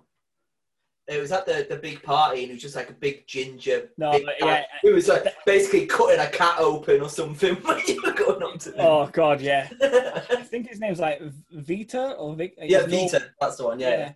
Something like that. He's Norwegian, and I think he's done the rally every year. He does it in a Mark II Fiesta, and he's just been pretty much sponsored by all these charities to do it because he does so much amazing work for the charities. He just travels around the world telling people, like talking to people about their lives, and doesn't even record any of it. Just does like a bit of a blog and a write-up about, like rubbish usage and recycling and all that. And he just spreads the message of, a clean earth to everyone. But he looks like a terrifying Norwegian Viking, but spoken softly, out of he sounds a bit like one of the blokes out of South Park who speaks so softly. He's very nice. And he was just so kind, and he had this great big raw meat butcher's leg that he was just giving people. It was Norwegian. He was an absolutely incredible guy, and he'd help you with anything you wanted help with. He'd talk to you all night about his trip and what he wants to what he planned to do on this rally and how this rally was different and just how much he loves traveling, and this is his car. His roof rack just folded out. Then he put his bed mat on it, and then he just then it wasn't even like a tent. It was just like a midgie net over the top, and that's where he slept every night, rain or shine. He said he wanted to be, I think from what your book, he said he wanted to be close to nature. That's what he said, something like that. My God, yeah, he was. He was just such an incredible guy. He does it every year, year in, year out. And I honestly, fair play to the guy. He must have one of the most interesting lives in the world. But he must have his stories. Everyone will have their stories. My stories will be nothing compared to some people's stories. But yeah, some people I know that, give up. They get 6 days in, they go, shit, this is not for me. Well, somebody else had a car without a roof, didn't he? Oh, yeah. Early on, he said that there's a car without a roof. I don't know if you see that again. It was a Volkswagen Polo, and they cut the roof off and turned it into the Volkswagen Poo. Yeah. Yeah. And just filled it up with Builders expanding foam and a few other things. It was terrible, but that's the spirit of the rally. And I don't know if they ever made it. I never ever saw them again from the start line. Don't know if they made it. Don't know if they didn't. I never saw the car at the finish line. And then some guy did it on a bike as well. Oh, loads of people do it on a bike. The rule is for a bike to do it they want you to do it in less than the 125 or less. And this guy did it on a cruiser. I think his name was Chris. It's been a while back. He did it on a Suzuki. I think it was like I don't know if it was a GN or an Intruder 125. Yeah. And he did the easy route, but I'll let him off because it's a bike. The easy route is going through Europe, going up to Russia and just doing all of Russia. Yeah. All the way through and then getting in. But I mean, he's driving himself though, isn't he? Like, you can't swap, so... He's on a bike, yeah. The southern route is going all the way through Europe, going into Turkey, going into Iran, and then going up through Turkmenistan. And the central route is what I did. That's going all the way through Turkey, Georgia, Azerbaijan, and going across the Caspian Sea by ferry into Turkmenistan. So the only place I missed out was Iran. But that's just due to costs, really. If you want to go to Iran, you've got to have a bit more money, and I just didn't have the money to put into it. But yeah, he did that route on a bike, and fair play to him. But we actually, you'll read up about that. We met him again at the Turkish border, and he hadn't eaten for about 12 hours, and no other teams had thought to offer him food. No, I've got that. I've got past that bit. Oh, yeah. Because that's where I've just got up to. The border was closed. The system wasn't working. Yeah, that's where I've met him. Then working for bikes, only for cars. And I was like, do you want some food? He was like, oh God, yes, please. I was like, how has nobody fed you? I was like, take it. He was so happy. Yeah, that's literally where I've just got up to. Yeah. You've just drove to Istanbul because you're like, oh, we could get there by midnight. Then you got to like the thing, and it was like, oh yeah, it's not working till midnight, and then you got a 3-hour drive after there to get to Istanbul. Lovely drive that though to Istanbul, beautiful. And even though it was pitch black, the road was so smooth. Even though our wheel was a bit sideways and everything. Yeah. And like literally, you are in the point of the book where everything just starts to go to shit, and we have to make the most of bad situations.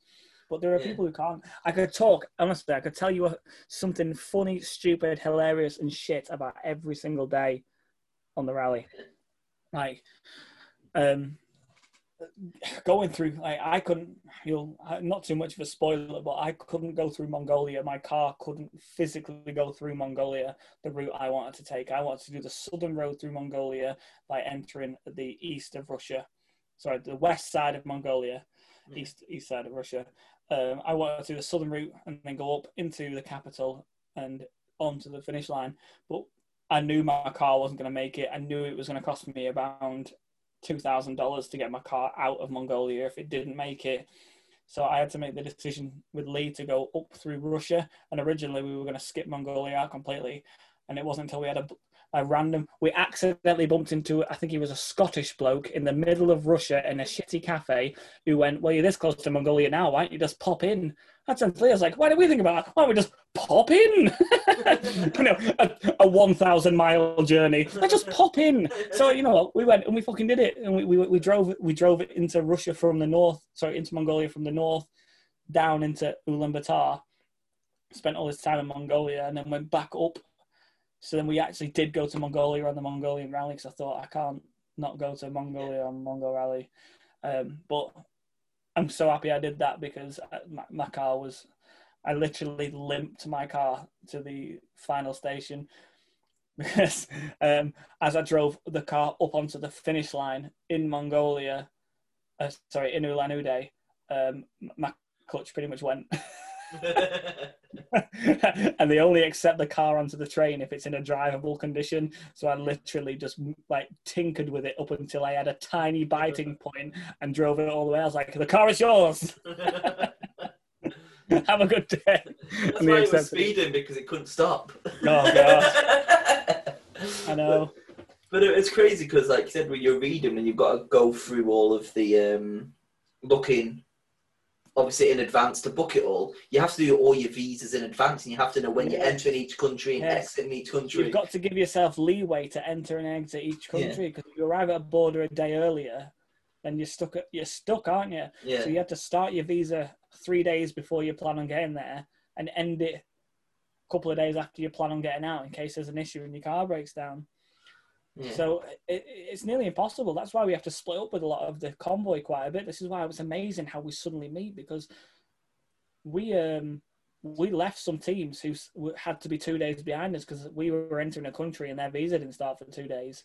So we left them. And then 4 days later, you'd just be like, you'd pull up at some lights and they'd just be like, hello. Hello? Just coming over the radio going, hello. Literally, it happened. There's so many times we were just like, hi, James, watch out, there's a pothole.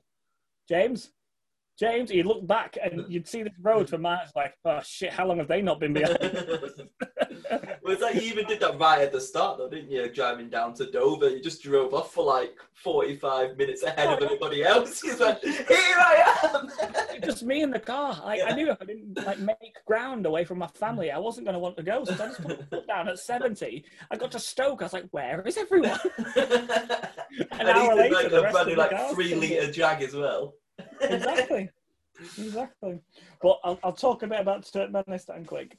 Turkmenistan is a country that just does not make sense at all. Nobody, and I mean, I couldn't even tell you now, their currency is manat. Nobody knows the conversion rates of manat. No one. When you went to their country, absolutely amazing place. I think it's such a highlight of the trip because I drove my car to somewhere where there's wild camels. I drove a 1995 Ford Fiesta to a place which is full of desert and camels. You know what I mean? We're not talking Knowsley Safari Park, you know. We're talking the gateway to Asia. Well, I'm in Asia actually at that point. Like Asia, like you're not going to see a church for miles. It's mosques, you know. It's it's everything. Like, this whole new culture. And I drove a car there, and I think that's absolutely incredible. And we got off the ferry, and I drove. We needed petrol, but everyone speaks a lot of Russian around there. It's called benzin in Russia. So you're looking for benzin, and we pull up to this Russian this Russian-looking petrol station, and this guy comes out because they all fill it up for you over there. And you're like, yeah, to the top, please. And we got to accept dollars. He's like, yes, I accept dollar. Okay, so he fills the car up, and I hand him this $10 note, thinking, you know, he's either going to ask for more or less here. And the man goes, oh no, and starts scratching his head. And he walks away and comes back. He's just like, oh. And he gets his phone out and starts ringing someone, like this little like Nokia 3310 or whatever it is. Someone else comes up and he goes, and this guy comes up and he goes, and he goes, do you have anything smaller? I'm like, smaller than $10 for a yes, full tank? I do. I was like, no. And he's just like, what's the bill? And he goes, and he just turns it to me and it's something like, he just shows it on a calculator and it's like 1, 2, 3. I was like, $123. And he does it again, 1.23. $1.23 for a full tank. I filled up my jerry cans and I turned to all the convoys and I was like, fill them up, boys. It's on me.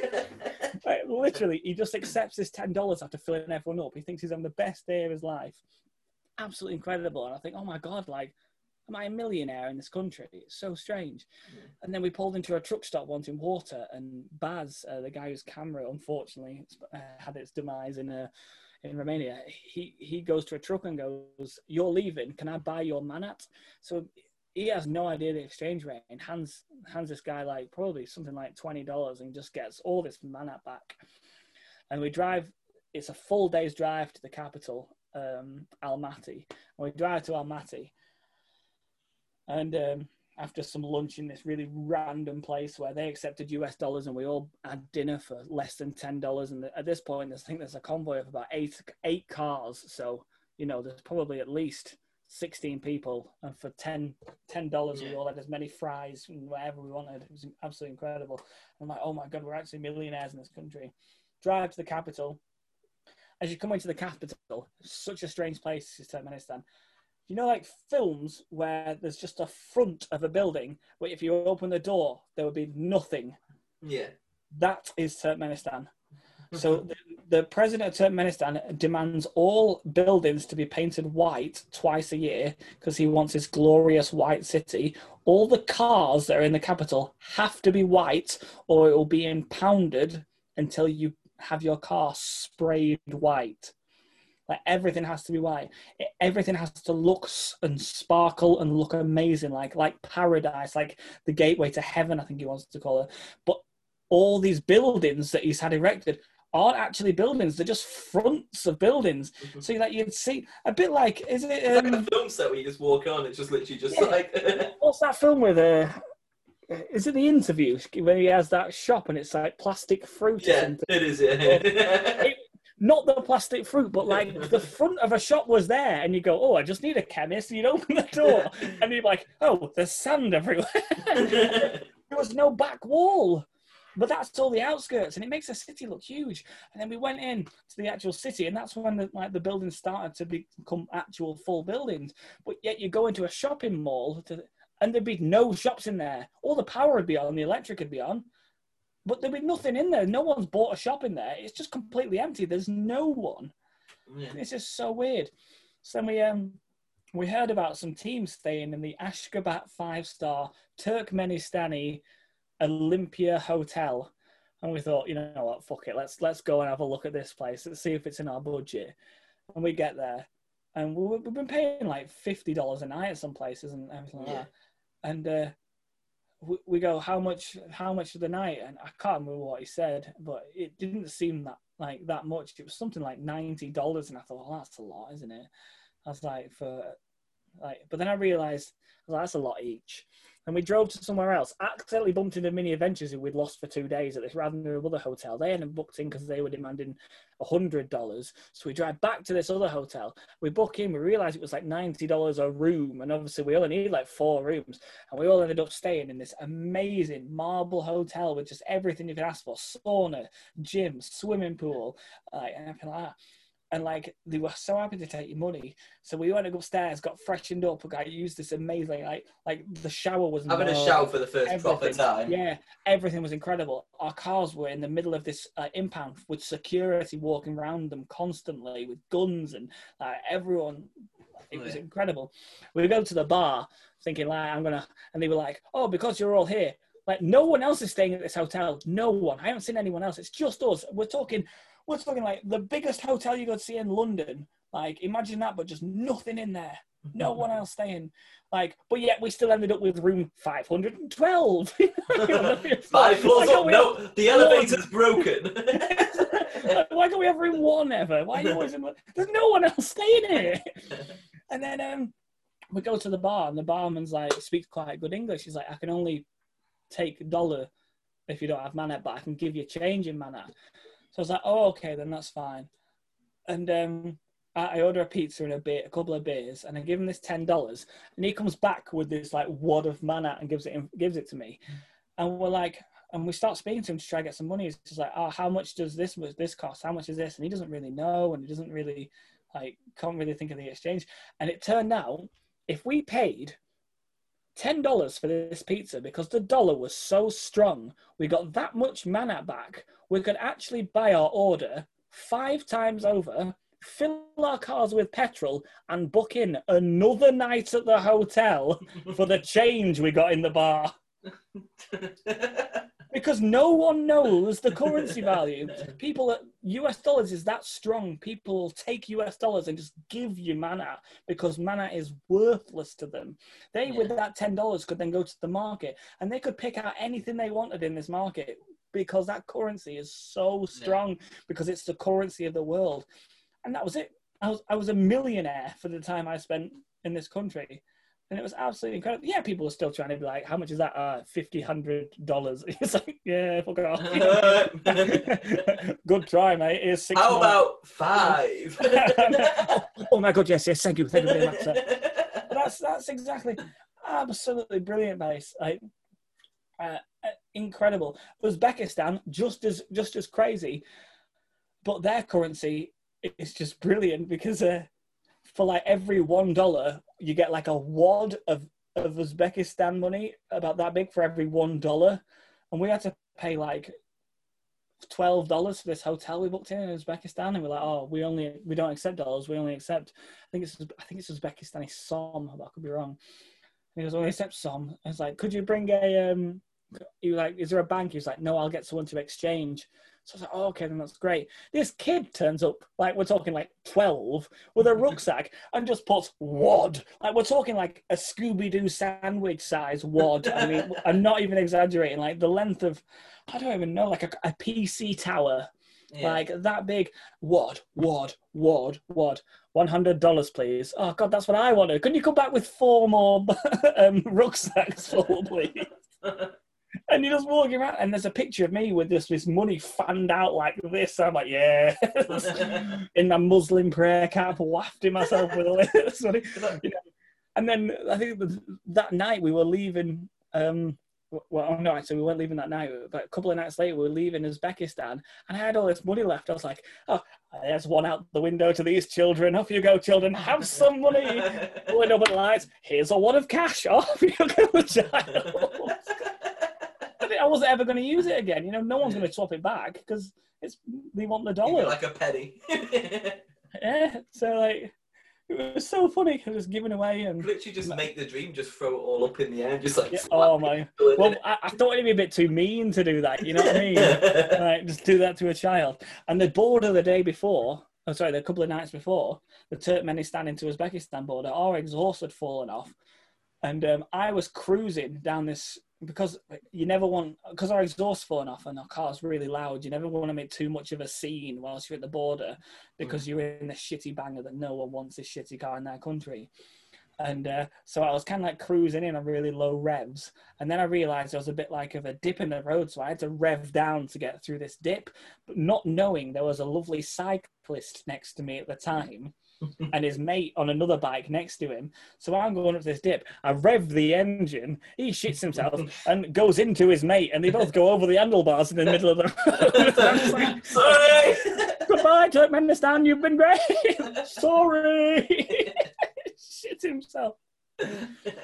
But as much as these stories are great, and we were in so many amazing scrapes, like 43 days. And a lot of that was just endless roads, endless horizons, chasing your shadow across the world. And that was as beautiful as it is. Some days it was annoying, but the scenery, the landscapes, the flatness of some countries, the height of some countries, Tajikistan's 97% mountains. And I've got a shitty 1-litre car revving it to hell to try to get up these windy things. Then you go through something called the Tunnel of Death. I wonder why it's got that name, you're going to ask, Alistair. No ventilation at all, 3 miles long. So pretty much, you drive in there, if you don't get to the side, I think it's in less than 5-point-something minutes, you can choke to death because of exhaust fumes. We drive to the top of this lovely mountain and we're approached with the Tunnel of Death.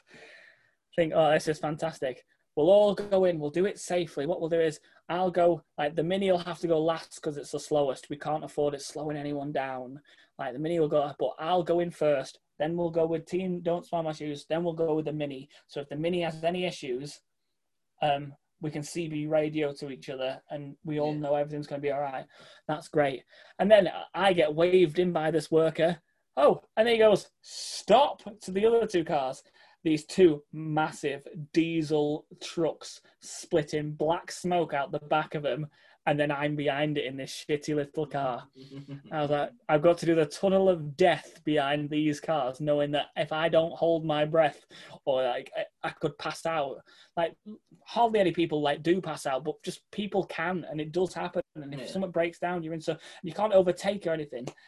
And we went in behind this car, these 2 trucks, and the trucks didn't have any lights. So in a tunnel with no lights, with no vents, with no air, I'm driving behind 2 trucks with no lights, with only my lights. Well, they had no rear lights, they probably had front lights. No rear lights, and that was it. I drove all the way to the other end, and literally me and Lee were just looking at each other just like, thank fuck, like we made that one. But except for that, Tajikistan, brilliant place. As actually, one team did make it to the end because of the Tunnel of Death. Well, maybe. I'll save this for if there's ever an episode 2, but I didn't put this in the book, but I was actually approached by 4 men in Turkmenistan at a petrol station whilst my beard was really bushy out here in a Muslim prayer cap whilst I was wearing this white, like kind of silky, like t-shirt thing. And I'm pretty sure they were ISIS. But I'll save that one for another one. And I'm quite sure I was nearly recruited. It's just mental. They were so interested. Yeah, the trip is incredible. I'd tell anyone ever, like, don't go and waste your money on a gap year. Buy a car drive across the world, like meet people, break down, stop, enjoy the moment, go. Like if you see a statue at the side of the road, you go, I wonder what that is. You're never going to be in this place in the world again. I don't wonder what it is. Turn around, go and have a look at it. Go take your photos. Go make your memories. Take as much time as you need. Enjoy the times when you are at your lowest, because it's only up from there. You know what I mean? Like, enjoy the times when you're at the highest. Like, there were times where I saw my car up on ramps with nothing connected to it, and I thought, I hope they remember how to put it back together. Have you ever seen a Ford Fiesta before? Like, they're going to start asking me. But it doesn't matter if you just stop worrying and you enjoy the moments. It's absolutely incredible. Like, our issue we had with our rear axle, which you'll come to, like, it's a game changer. Like, so many people would have stopped the rally, but I still drove off-road for 5 miles. 2 weeks later, driving to the gate to hell. That's what this huge giant gas crater is called in Turkmenistan. I drove there on these horrible, sandy, gravelly, disgusting roads on an axle which people wouldn't have, people in Blackpool or England wouldn't trust to take them down to the corner shops. But I thought, you know what, I'm going to drive this gravel road for the next day. And you've got to take that risk, because that's the whole point between a gap. That this was an adventure. Like, there's so many people that have done the rally, but yet there's so many people who say, I couldn't do that, or I wish I didn't have I had anxiety before I left. Like, I used to have terrible anxiety. I couldn't use the phone with some people. I used to get homesick, and I don't know why I used to get it. Yeah. But I remember like being on holiday and for like 2 weeks at points, and I think I'm ready to go home now. I don't want to be anymore. I'm upset, and I don't know why I was ever like that. But the Mongol Rally, honestly, absolute life changer. I'm a completely different person. Made me realize what was important. My family, my kids, like objects. Just, I don't care for things anymore.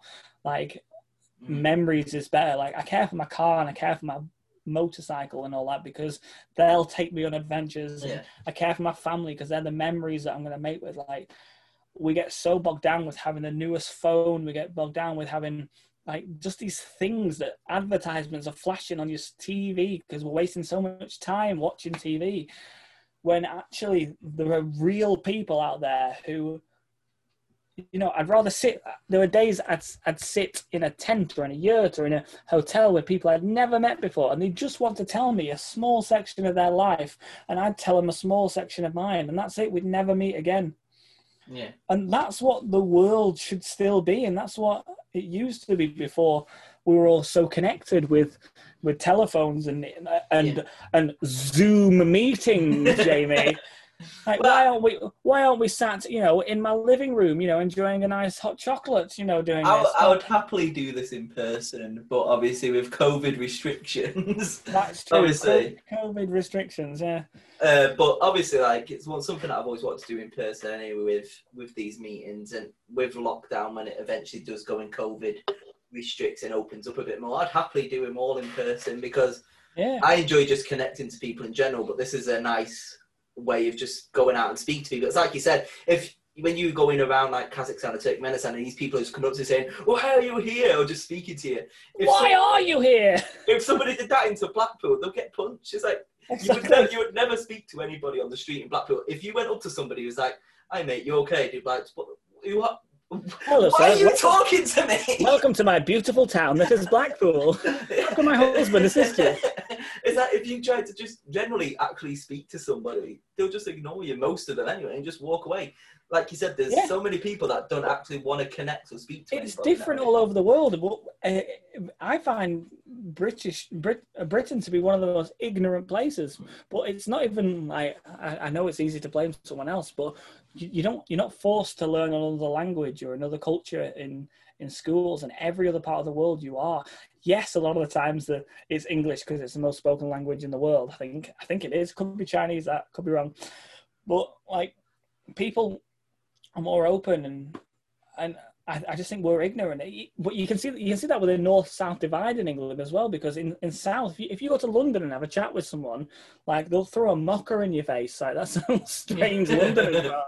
Like, at least up north, you can have a chat with your next door neighbour. I know people that down south, they don't even know like who the next door neighbours is or what they're called. Like, it's different all over the world, but we are wrong. Like, we are the people that need these like, obviously not during a COVID time, these face-to-face discussions and to hear these little snippets of people's lives, and that's why I've changed careers now and all that, because I'm sick to death of, I just felt like anything I was doing and everything I was doing was pointless. I was bringing a small snippet of entertainment into someone's life for the length of Cats the musical, you know what I mean? Like the worst musical ever in the world, you know.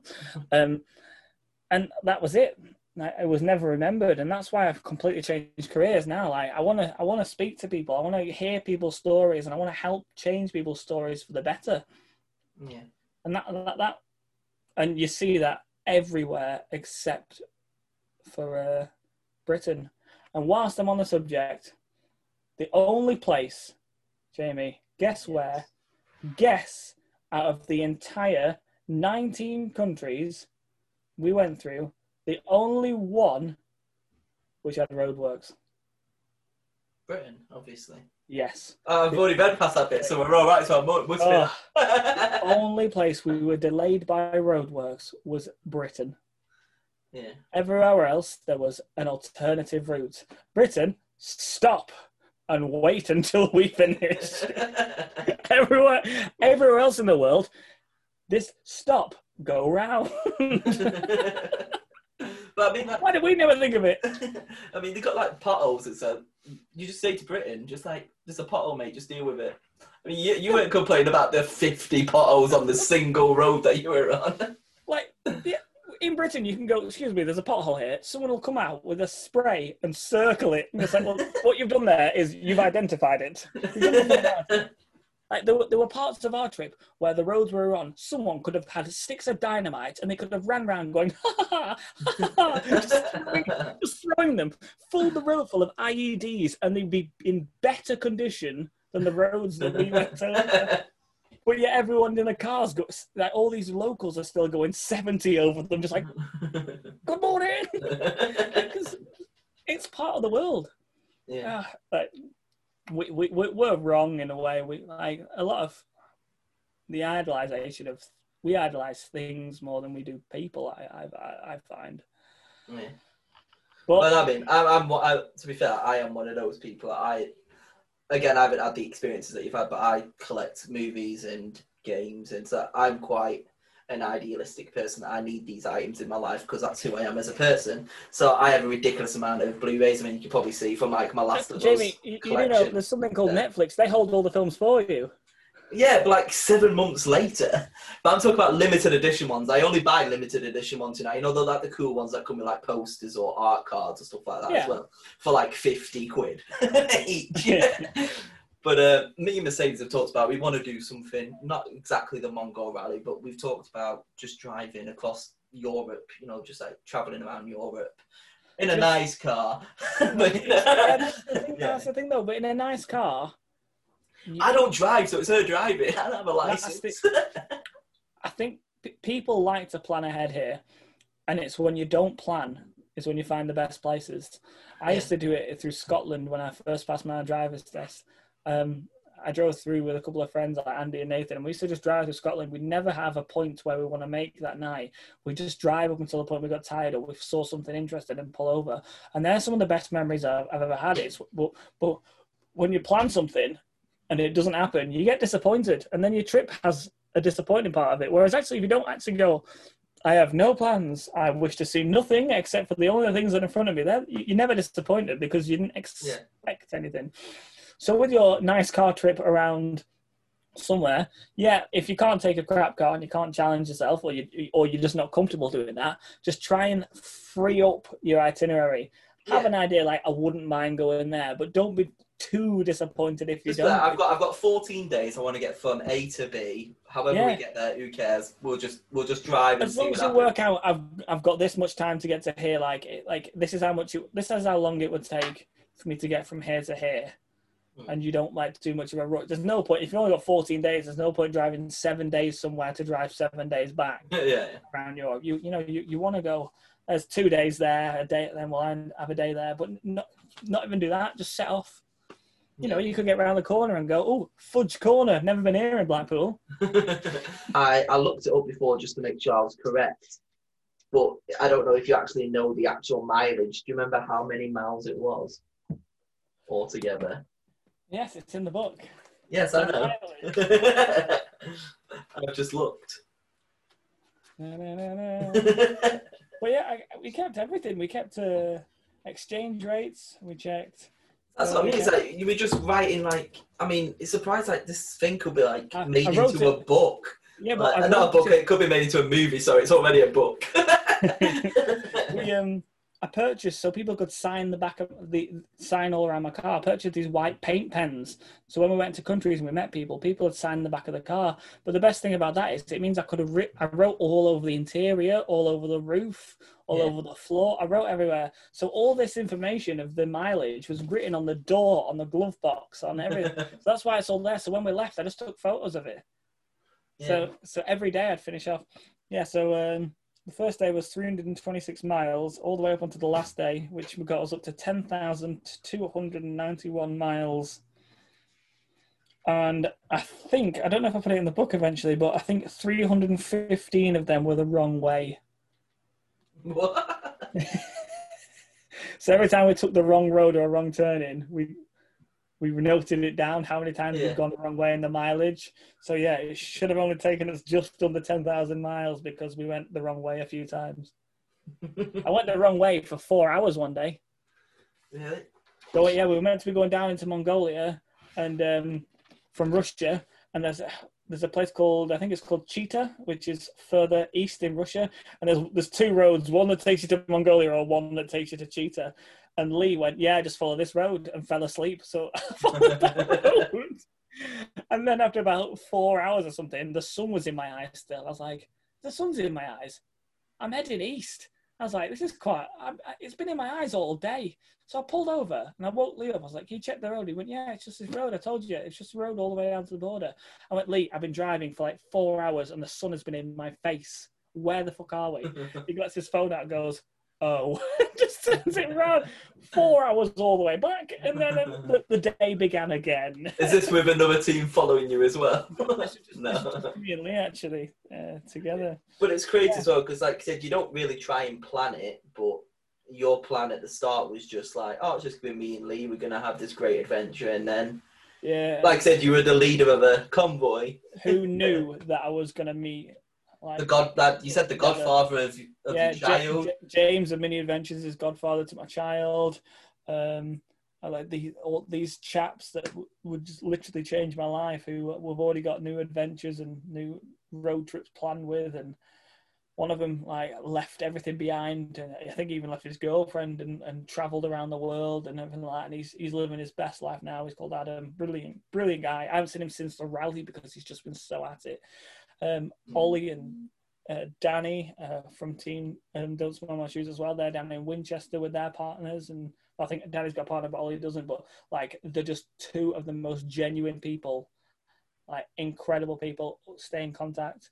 Lee, I'm always in contact with him. Cunning Stunts. Oh my God, these three chaps. So Richie was the main team leader of Cunning Stunts. He was an ex-Marine, amazing guy. Do a favor for anyone this man could probably get blown up and he'd walk up to you and go, well, that fucking hurt, didn't it? He was a machine. James was with him, and that was just one of the mates they've known since nursery. Such a nice guy. He just ragged the shit out of the car. Brilliant. And Baz, something seemed not off with Baz, but he just seems like such a genuine person. He was really quiet. But every time, he just didn't really have any worries. And when we were talking about money or talking about anything, he just didn't care. He was just oh, it's fine. We'll either do this or we won't. And I was like, how are you so relaxed? Turns out when we got home, he didn't really genuine of us. Turns out he's a world famous DJ. And put that in the book. I didn't actually know he was an actual world famous. And we're talking. He's just casually at walkabout playing. No, we're talking. He travels around. He's signed by, I can't actually remember his name, which is really bad, but he's signed by a company which do wonders, and his music's absolutely incredible. He does all the islands, and we're talking.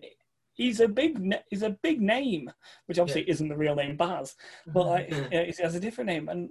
But Yeah, like amazing people. And that's why they were all invited to my wedding. Those who could come came. James became godfather to Oakley because he's just the most adventurous person I've ever met. He now owns the most rarest motorcycle collection probably in the north. Yes, he's the most amazing motorcycles, and he's just such a great person. But when you think about the rally, if we didn't get that exact ferry on that exact day from Dover to Calais, I probably wouldn't have met any of them. It's the same because Lee posted it on Facebook as well, didn't he, to meet some people in Blackpool. And you met, which team was it that met you in Blackpool? They were called Global Nomads. We only saw them for the first 2 days. Only saw that bit, yeah. Never saw them again. Yeah. But yeah, if we'd have got a different ferry on a different day, a different time, which so many people did, we'd never have met these people, which now are probably some of the most down-to-earth, closest people I've ever met in my life. And I probably talk to them more than I talk to people I've known all my life, because they're just anyone who does the Mongol Rally is the same type of mad. Like, you have to have like a screw loose to go, yeah, that sounds like a fucking brilliant idea. I'll get the shits and keep driving. You know what I mean? That's how I want to spend my summer. How much? 10 grand? Send me in. You know what I mean? Like, what car can I take? A comfy one? A shit one? Oh, go on. And that one looks good. The one with one wheel. Yeah, I'll take it. You know, like, you've got to just be so open and free to do it. And they're the best people that do it. And I think that's with Lee being my teammate. Lee wasn't, I think he felt like he didn't have the drive or the adventurism or the knowledge to do it. But then as soon as he got, like, after 4 days of being on the road, he was like, yeah, he loved it. He was like, this is for me. This is my thing as well. Yeah. And like with every day, he relaxed more and he got into the rally. And even days when we had shit days, sometimes he'd go in such an arsey mood, or he just wouldn't talk, or he'd have to deal with something in his own head. But then after half an hour, he'd snap out of it, like, sorry about that. I just had to get over myself, or I had to get over this issue, or I had to get over something you just said, Alistair, because you're actually a pain in the ass. And I am a massive pain in the ass. And he just had to get over it. And then suddenly he just immersed himself into the adventure again. And that's when the best stories come out. I mean, considering like when we drove to Newport and I'm just there fucking singing the whole way down. Imagine doing that. Yeah, imagine doing that the whole way to Angola, just in the car, just singing. Mark, yeah, yeah. Exit A, exit A, exit A. Every country. Evesham. Yeah. But I will finish it off because, like you said, there's so much you could talk about, and you could happily just. I'm sure one day there'll be a part 2. Once you've read the book and you've seen things like my rear axle snapping in half. But just going to the book, the one bit that was quite devastating that I read, you were trying to get to Budapest so Jade could fly out for her graduation. Yeah. And you said, we'll promise we'll give you a graduation party at some point. Did that happen? Yeah. And no, I actually have a recording of the graduation party. Did you actually give it like I can send for this video? It's coming up here. Which Alan said, here. But yeah, yes, we did in the middle of Kazakhstan after days where we'd just, well, actually in the south of Kazakhstan, after all these days where we'd finally got showered, we'd been fed, we were so drunk because we asked for beer and at this place, and they had a Carling tap which had about a gallon of beer in it. They just put on your table, and we just drank, and it took so long for them to bring our food out. We'd already drank 2 of these taps. Yeah. And then we all stood up and were just screaming on this balcony in Kazakhstan, singing for Great Jade's graduation, and we all celebrating, clinking glasses and drinking. And then we all realised that we'd parked our cars illegally. And me, Adam, and someone else, I think James had drawn the short straws, but we had to move our cars into a hotel car park. But we were plastered, and it was one way all the way around this. We're talking probably like the length of my housing estate, probably about 100 houses all the way around. We had to drive it, and I swear I drove going, whoa! There's a recorder to be driving into the car park, hitting the curb, bouncing up the curb, and then someone going, Alistair, your tracking's out. So then, because, we're tracking in a car, if you one of the wheels out, you'll start listing lazily. I just put it in reverse and go, which way? And they go, left. And I just ram the curb again and throw the car in. I go, is that about straight? And they go, yeah, you know what? That's about straight. That's the one thing that I found, like, when I was reading a book, like, you were drinking most nights and then you still went to drive like 15 hours a day after drinking most nights. Well, you ended up all hungover, like, let's do it. There were some nights where we did drink quite a bit, but when I say we had a few drinks, I never used to drink much since I left uni, like years back. So when I say I'd had quite a bit to drink, I was probably, or I'd like to say I was. Unless it's an 84%. We'll save this for Convoy Exceptional Podcast 2. When I fell asleep at the wheel, that's like that. But yes, we'll leave it at that point. But it has. I remember seeing a camel, a wall, and my brakes, and then I fell asleep again, and I had to be pushed into the passenger seat by my co-driver. Right, well, it's been a pleasure, Jamie. Yes, it definitely has. And like I said, we'll definitely have to do a part 2 because, I mean, like I said, I'm only up to chapter 9, so I'm probably going to have more questions that I'll need to ask. And like I said, when you look at pictures, you're going to think of so many more stuff as well. And you might even read the book as well, eventually. Who knows? But yeah, thank you very much for doing this. That's all right. I've loved it. Right. All the best, my good man. Goodbye. I'll speak to you again soon. Bye-bye.